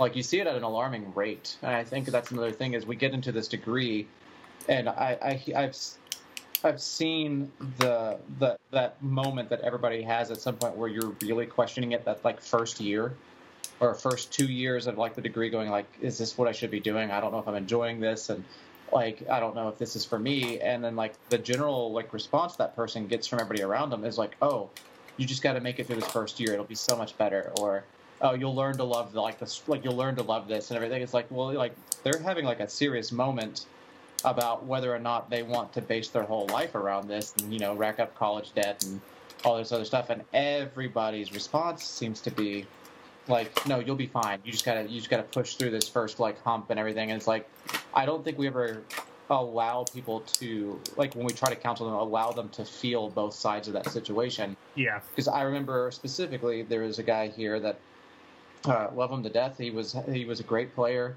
Came in, he was a really strong freshman. Loved him, having him on the drum line. He was great hands and everything, but like he really struggled at the end of the first semester. Like he was just like, I'm not enjoying this. He's like, I don't actually enjoy playing mallets, all the other auxiliary stuff. I'm not finding. He's like, I'm coming to realize I always liked percussion because I really like drumline, and that's all I want to do, and that's not really a lifestyle to live. And he had been told by so many people that he's like, oh, you'll learn to love it. And he's like, I don't feel like I'm learning to love it. And people keep telling him that. And so I finally told him, I was just like, well, I mean, you don't have to make a decision right this second, but, at some point you need to be honest with yourself and not listen to what other people say. Like, what do you really feel? And, after like a couple of weeks, he comes back and he's like, I really feel like I'm in the wrong thing. And I feel really bad about it. And I was like, why? He's like, I feel like I'm going to let people down. I was like, the only person you need to worry about letting down is yourself at this moment, because if you force yourself to stay in a degree you don't want for other people, that's only going to be a lifetime of disappointment. And so, I know he struggled with it, but he finally, like, for the professor, they were all super polite. They were calm. They were nice. They were friendly. Like, they were supportive. Like I think a lot of younger people don't want to think they would be. Got his degree changed, stayed in the drum line. He's been doing DCI, like killing it with like a couple of like really good groups now, does all the indoor stuff. So he drums all the time. And the point is, music's for everybody. He still stays active with the part of music he wants, but now he's pursuing a degree in a profession that he wants. And that's not to say, obviously, like, if you have like a single moment that if you stress out and feel like maybe this isn't for you, that you should just go ahead and jump ship. But like when it's that strong of a feeling and that long lasting of a struggle, and it's like maybe there's something you're not acknowledging just yet that you need to like really search out for. And I think as friends, I think it's subconsciously maybe we feel a little scared when we see other people feel that way, because we felt that way at some point, or we know plenty of people felt that way. And for somebody to leave the degree maybe invalidates what we feel towards the degree.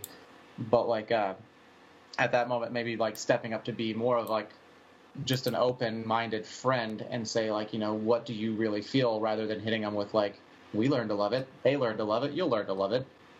So that's a long tangent to go there, but like, you know, I thought that was a big point that we should address, is like, it isn't for everybody, and you shouldn't force yourself to want it if you don't naturally want it.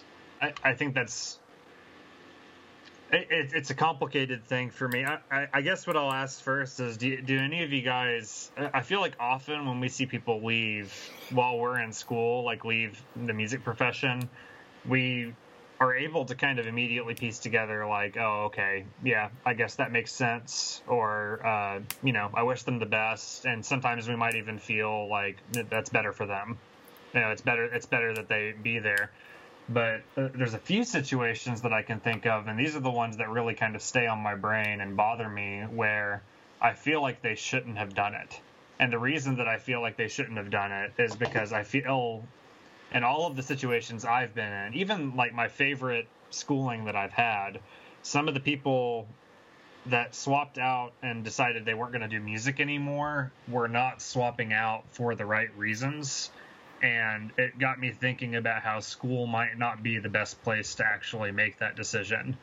Like I mentioned earlier that I was interviewing this freelance cellist. I went to undergrad with this cellist, and he was a mechanical engineering major. And he was getting that degree because he wanted something that would pay the bills while he tried to start some kind of musical career. And he was at that job for maybe not even a year before he was able to just like teach lessons and play gigs and sell some of the music that he was working on and make a full-time living, and not necessarily the cheapest city to live in Tennessee. It's one of the bigger ones. And so I'm thinking about him, and I'm like, well, maybe he should have been a music major, and some of the people that quit shouldn't have quit, because all of these people are really motivated, and they have this sort of entrepreneurial mindset already before they've even gone to college about it. But they end up quitting because of the mental health stigma that's attached to the process of becoming a certified music graduate, and all of the stuff that we go through that we've been talking about this entire time. So I have to wonder how many people we've like turned off basically in our profession. And that's the biggest thing number 12 on this list got me thinking about, was it's very true. Everything he says there is true. I wish that the focus had been a little bit more on failure being permissible, rather than talking about how, you know, this isn't for everyone. We tend to talk a little bit too much, in my opinion, about how it's not for everyone. And on somebody's first failure, I see too often the professor trying to gently put the change of major form in their hands at the end of the lesson. You know what I mean? So it's a tough one for me. I tend to lean a little bit more to the side of the argument that in today's world, it's not mattering quite as much what you get the undergraduate degree in. So right. I'm fine. I'm not so totally sure about it yet, but I'm even with my current situation of being between things right now, I'm finding myself lying a little bit more in the camp of they should probably do something that's not going to make them miserable, and then spend all of their free time doing what they love.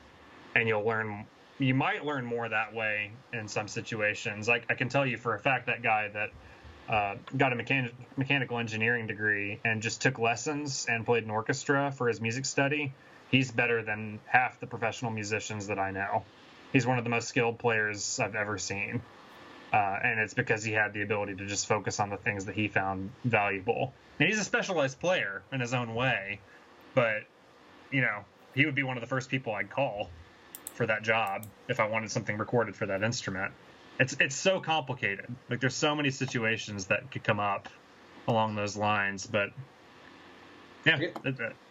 I think I try to think of, like, I guess I don't particularly know if I know anyone that I feel like they shouldn't have quit. And that's not like saying that possibly couldn't be true. I think for me, it's just because I don't fully know everybody's story when they do decide to stay in or when they do decide to quit. And I use this one guy as an example because, like, for me, his example was like, it wasn't a matter of like he was failing. Like he worked hard and he was doing well. It's just the enjoyment was never there.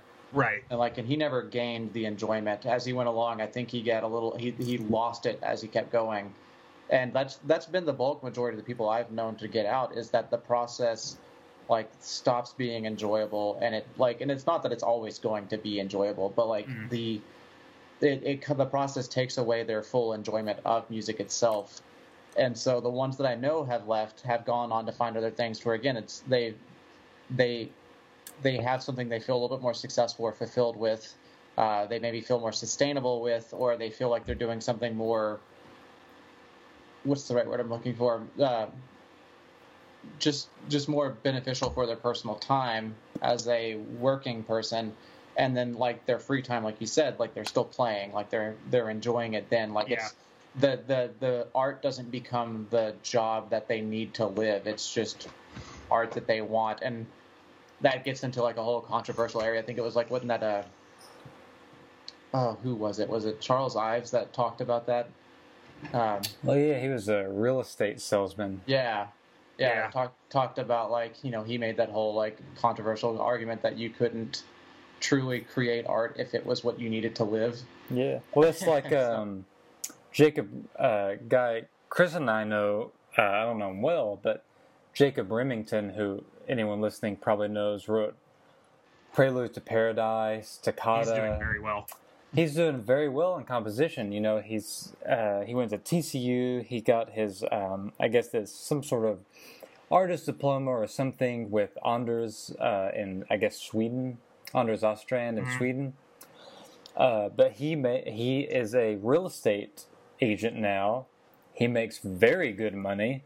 Very good money, and he still writes music and he still plays. But instead of teaching, lessons for $20 an hour or something like that, he's he's flipping houses for several grand commish. Yes. Yes, cool. That's crazy. Yeah, it really is. I think I'm not 100% sure, but I think he sold an NFL player's house recently. I saw some pictures on Facebook, and it was pretty impressive. I could be wrong, but that sounds like it would pay a bill or two. It'll pay electric, right? It'll get you that Big Mac you're searching for. Well, all this ties into Travis Cross's last thing, which is remember why you're here, that what you felt making music that led you to pursue a career in it. You won't feel that every day or even most days, but chase after it, cherish it when you achieve it, and enjoy it. Which is fair, man.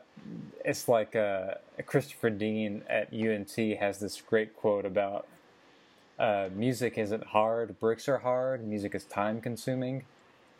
And it's pretty much that, like when I talk to my family members, and it's just like, oh yeah, you're doing music, and I feel like a lot of the times they think it's this artsy thing, and it's like this, it's like constantly creative, and it's just like, no. 90% of the time it's Rain Dance. Yeah, 90% of the time it's Yell After the Rain. R.I.P. But no, it's creative all the time, of course, but it's like, especially if you're a composer. For sure. But yeah, man, I feel like even a composer, it's like, there's the portion that's the creativity, and then the rest, it's creative, but it's work. It's not like you're not just in a practice room. A pianist doesn't just go into a practice room, sit down with this new Chopin, and sit down and say, okay, here we go, and they just shred it and get all and it doesn't happen like that. They have to shed the piece. Don't you wish it does? Yeah, don't you wish it does? I mean, when you think about it, it's like you put in 40 or 50 hours to just learn the notes sometimes on some of these harder pieces. And that's, and then after that comes the process of making creative music and art and stuff. But the bulk of it is often just getting the notes and getting the dirty part done. The artistry sometimes comes, and it can come at the same time, but a lot of the times the artistry is Yeah, it comes second. Like a lot of it's just, it's labor. It's very labor intensive. I don't think people get that a lot of the time. It's like undergraduates often say, like, I'm not practicing because I don't feel like, I just don't know what to do. Like, I feel like I'm not making progress in the practice room. It's just like, well, okay, film yourself doing your buzz roll. Okay, film it next week. Film it 2 days later. And it's just like, no, you're making progress. Like, the progress is not, this isn't Titanfall. You don't play 10 minutes and you get the reward. It's a very slow growth. I saw this great meme, by the way, of Call of Duty, and it had a picture of a soldier that's just like, I need air support. And then it had a picture of a guy in a helicopter and just like, you got to get 3 more kills before you can call me. It's pretty funny. Anyways, yeah, I mean, but it's not that, yeah. Yeah, to boil it down, like, yeah, like the music making is the goal, but the bulk of the job is labor. Like it's work. Even from composition, like it's, you think about like sometimes more so in that sense. I think I wrote Caleb. I think that piece I wrote you is like 3.5 minutes, right? Yeah. And I probably spent the 30 or 40 hours you described at least on a 3 or 3.5 minute piece. Not because it's like super difficult to write a piece of that length, but because I was just like, this section sucks, better rewrite it. And then there were, probably 2 weeks worth of days just on that section, just like, oh, this sucks. I probably should do it a different way. And then I finally hand Caleb the product and I'm like, this whole piece probably sucks. I mean, it never ends. This is like the constant feeling that anybody that has this kind of thing does. The last thought that I'd like to give to his closing remark here about remember why you're here and, what you felt making music that led you to pursue it as a career. I think maybe the biggest thing that every mentor or teacher that I've had criticisms of in my time in school could do better is to offer some kind of enthusiastic reason for these guys to stick with it. Because then after all of this like passion and encouragement, if they still don't feel like it's for them, then they'll have like a really good reason to drop out at that point. But like, I can't remember how surprised I was, when I had this one, I won't name the teacher. There was one teacher that I had, and when I had this teacher, it was the first time I had like ever just sat down and listened to music in lessons. Like just sat there and listened to music with the teacher. And I don't even think it was like composition. I think it might have been a percussion lesson now that I'm thinking about it, where this first happened. And I was like, I just went through like 1, maybe 2 degrees where I literally never did this, and this is like the majority of what we're supposed to be doing to keep ourselves motivated. Like I can't tell you how many jazz guys you hear that say like, just listen, man. Just listen. Man, just listen. It'll be hit. Don't worry about it. And there's like a profound level of truth to that where it's like that's how those guys stay motivated, is they hear some cool lick ripped by this awesome musician and they like sit down with the recording, slow it down and transcribe it, and then they just practice it in like every key, and that's how they get their fun out of it. All of us do it in different ways, but that is easily the biggest thing missing from the actual process of learning to be a musician, is like, how do we keep this fun and how do we stay excited when we're going through this grind every day of doing similar activities every single day? Like, how do we break that up? All of these things are like easy to work into how we talk to our students, and we just don't do it. Yeah. Teachers that do are really inspiring. Casey does a great job of it, by the way. Yeah. He listens to music and lessons all the time. Yeah, he's good about giving inspiration. Man, I will say that I see it mostly only in undergrads, I guess. 99% of the time is undergrads. But it's just like, oh man, I don't really feel the like passion to practice, or I'm not enjoying it. I'm just like, yeah, well, before you like throw in the towel, do the like 5 hours of practice a day thing for a week. Like just like go all out. Like make it your life for 1 week. Like you're not going to lose anything. It's a low risk, high reward situation. Like, go fully all out, do nothing except for focus on your instrument for 1 week, you know, as many hours you can per day, and just like see the improvement. And 9 times out of 10, it's just like, oh my gosh, like 1 week, I got better in 1 week than I have in the past semester. Yes. And it happens around juries all the time. It's just like, oh man, I practiced for like 3 hours a day on my rep for a week, and I feel so good. And just like, yeah, imagine if you would have, you know, done an hour and a half a day on your rep, even like across the semester, you would have been like slamming like 2 months ago. And it's just like, yeah, like give it the good old college try, as they say, before you like, but decide that maybe this isn't for you. Like, yeah, you've got nothing to lose. You're already enrolled in the lessons. Just, yes. Yeah. I do hear, you guys ever hear people say, like, you'll never have more time and to work on these things than you do right now in school? Like, obviously, that's like, I don't know how true that really is. Some programs are more intense than others. I think it's, maybe less true than it used to be. It's becoming more false, I think. But I think that the thing that is true about it is you'll never learn and adapt more quickly than you do while you're in the school environment around all these people that are trying to do the same thing. I think that's maybe the advantage of it, is that like everybody, wow, Caleb, that's impressive. Thank you. Yeah. Yeah, the advantage is just that you're around people that are like-minded in that situation, and you'll probably do a better job of sticking with it if other people are suffering with you. But yeah, I have more free time right now than I've had the past 7 years, and I'm not progressing as fast as I did in school. So, partly by choice, but I'm just trying to prove a point. For sure. God, I would kill for some free time. I'm hustling just to make ends meet up here in Colorado. It's so expensive.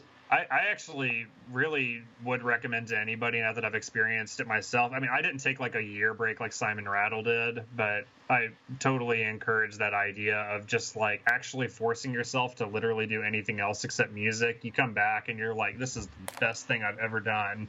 Like, let's go. Let's like write 1 billion pieces. Let's practice for like 6 hours a day. I mean, don't actually do that. That's not healthy, by the way. Yeah, I think I took probably about a solid month off this summer after graduating. I got super burned out on the last semester by just doing way too much, and so I got off and like I remember like June was just like with the exception of like little lessons and camps and stuff, like June was just like a wide open month for me.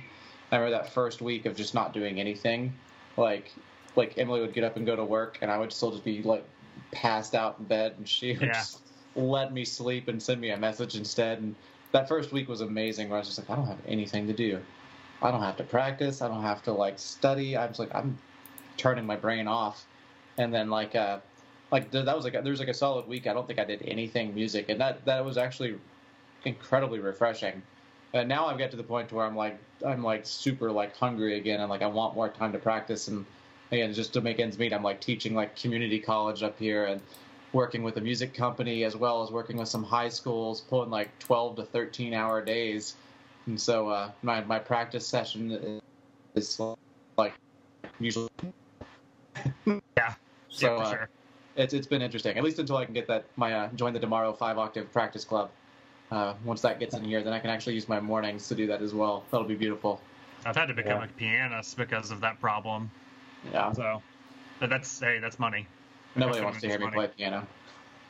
Hey, nobody wanted to hear me play Caleb's recital that one time, but for some reason they were really impressed that this terrible pianist played a concerto accompaniment from memory that repeats the same things over and over again. Yeah. So they were all like, I can't believe your accompanist memorized the concerto. That's insane. I'm just like, yeah, he's not a piano player. I think he had to. Yeah, that's literally what happened. That was good. It turned out well.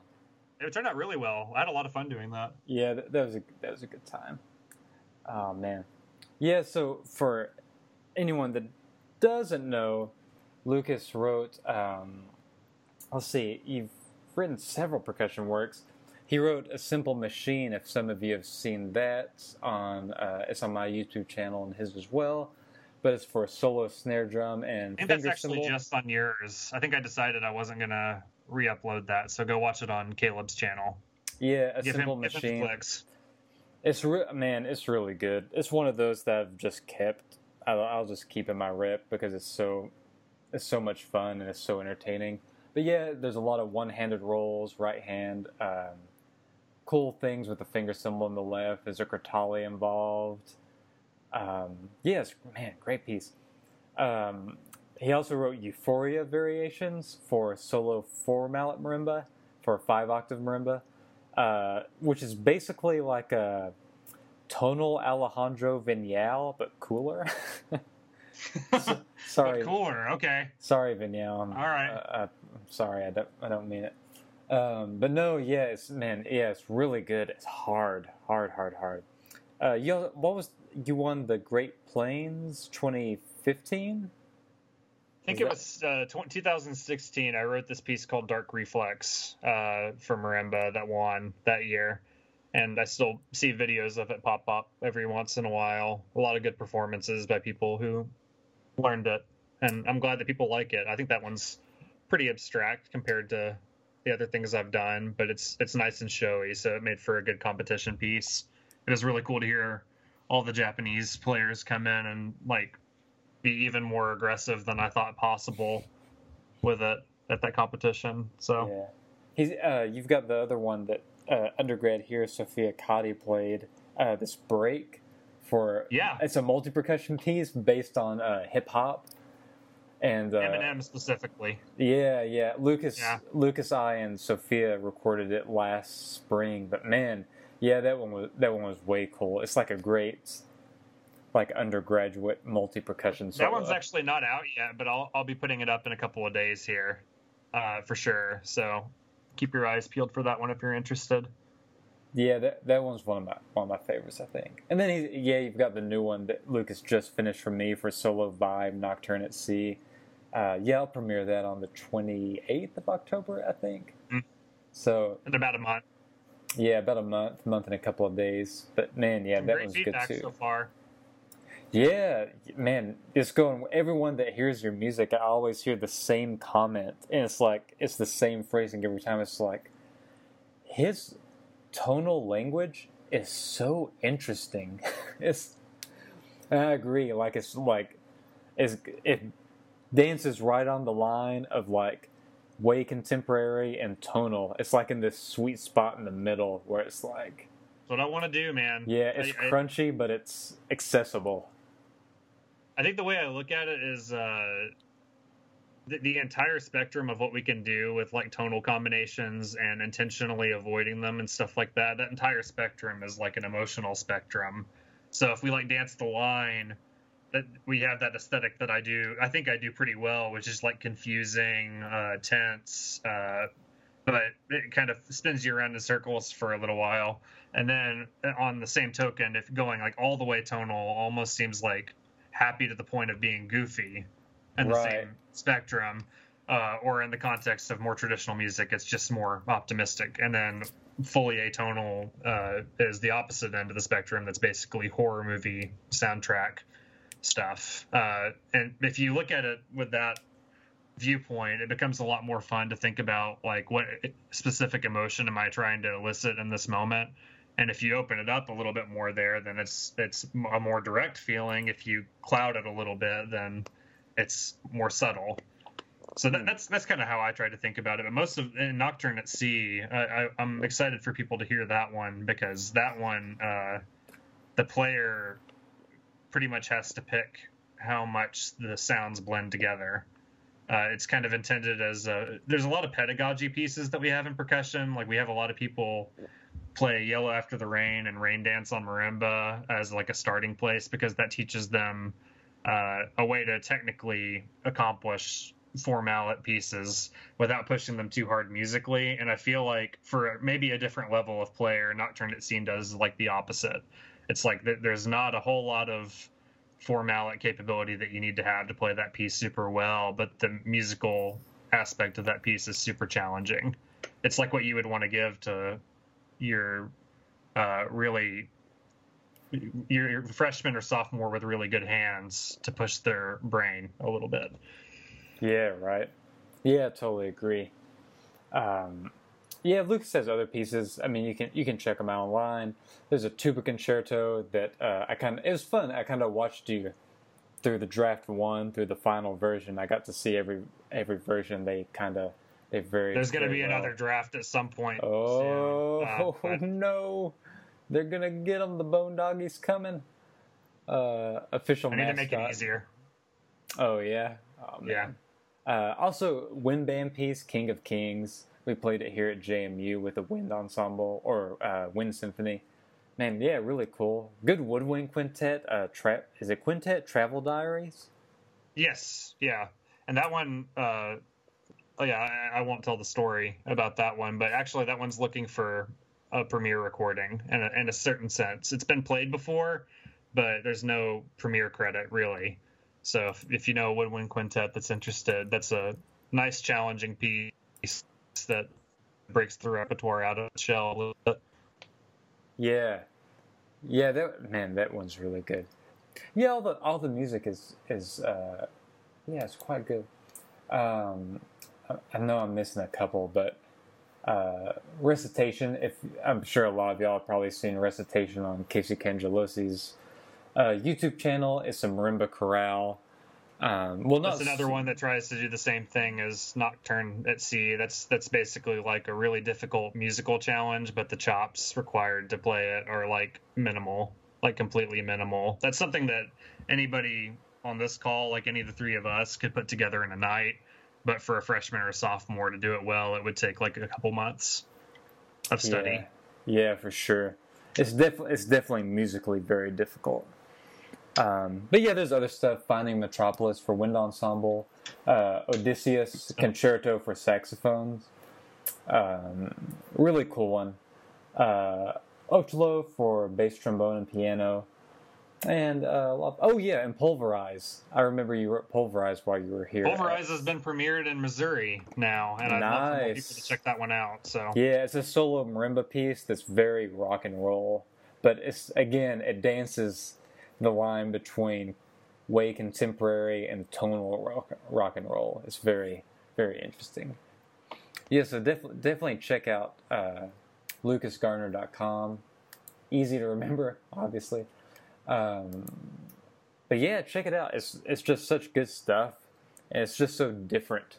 I think that's my favorite thing. Is it's just different. I appreciate that. I try to do that without boring people. Yeah. I try to make something interesting without losing the attention span of people that maybe haven't given this stuff a shot as much before. Yeah. So. Dang. Well, cool, man. Yeah, we covered so much. That's insane. Yeah.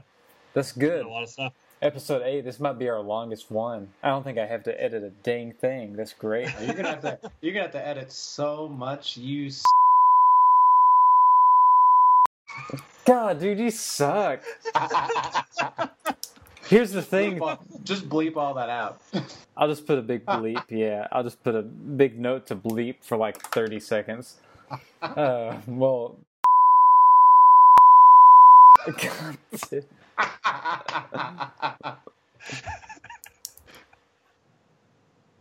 God, my dissertation's never getting done. Well, yeah, Lucas, thanks for hanging out, and for anyone that hasn't seen it, check out lucasgarner.com for all of his music, YouTube as well. One of his pieces is on my YouTube channel. Just search Caleb Pickering, A Simple Machine on YouTube. You'll get his solo, A Simple Machine. Really, really, really good piece. Really hard. If you don't have the certain skill set of one-handed roll control that's in there.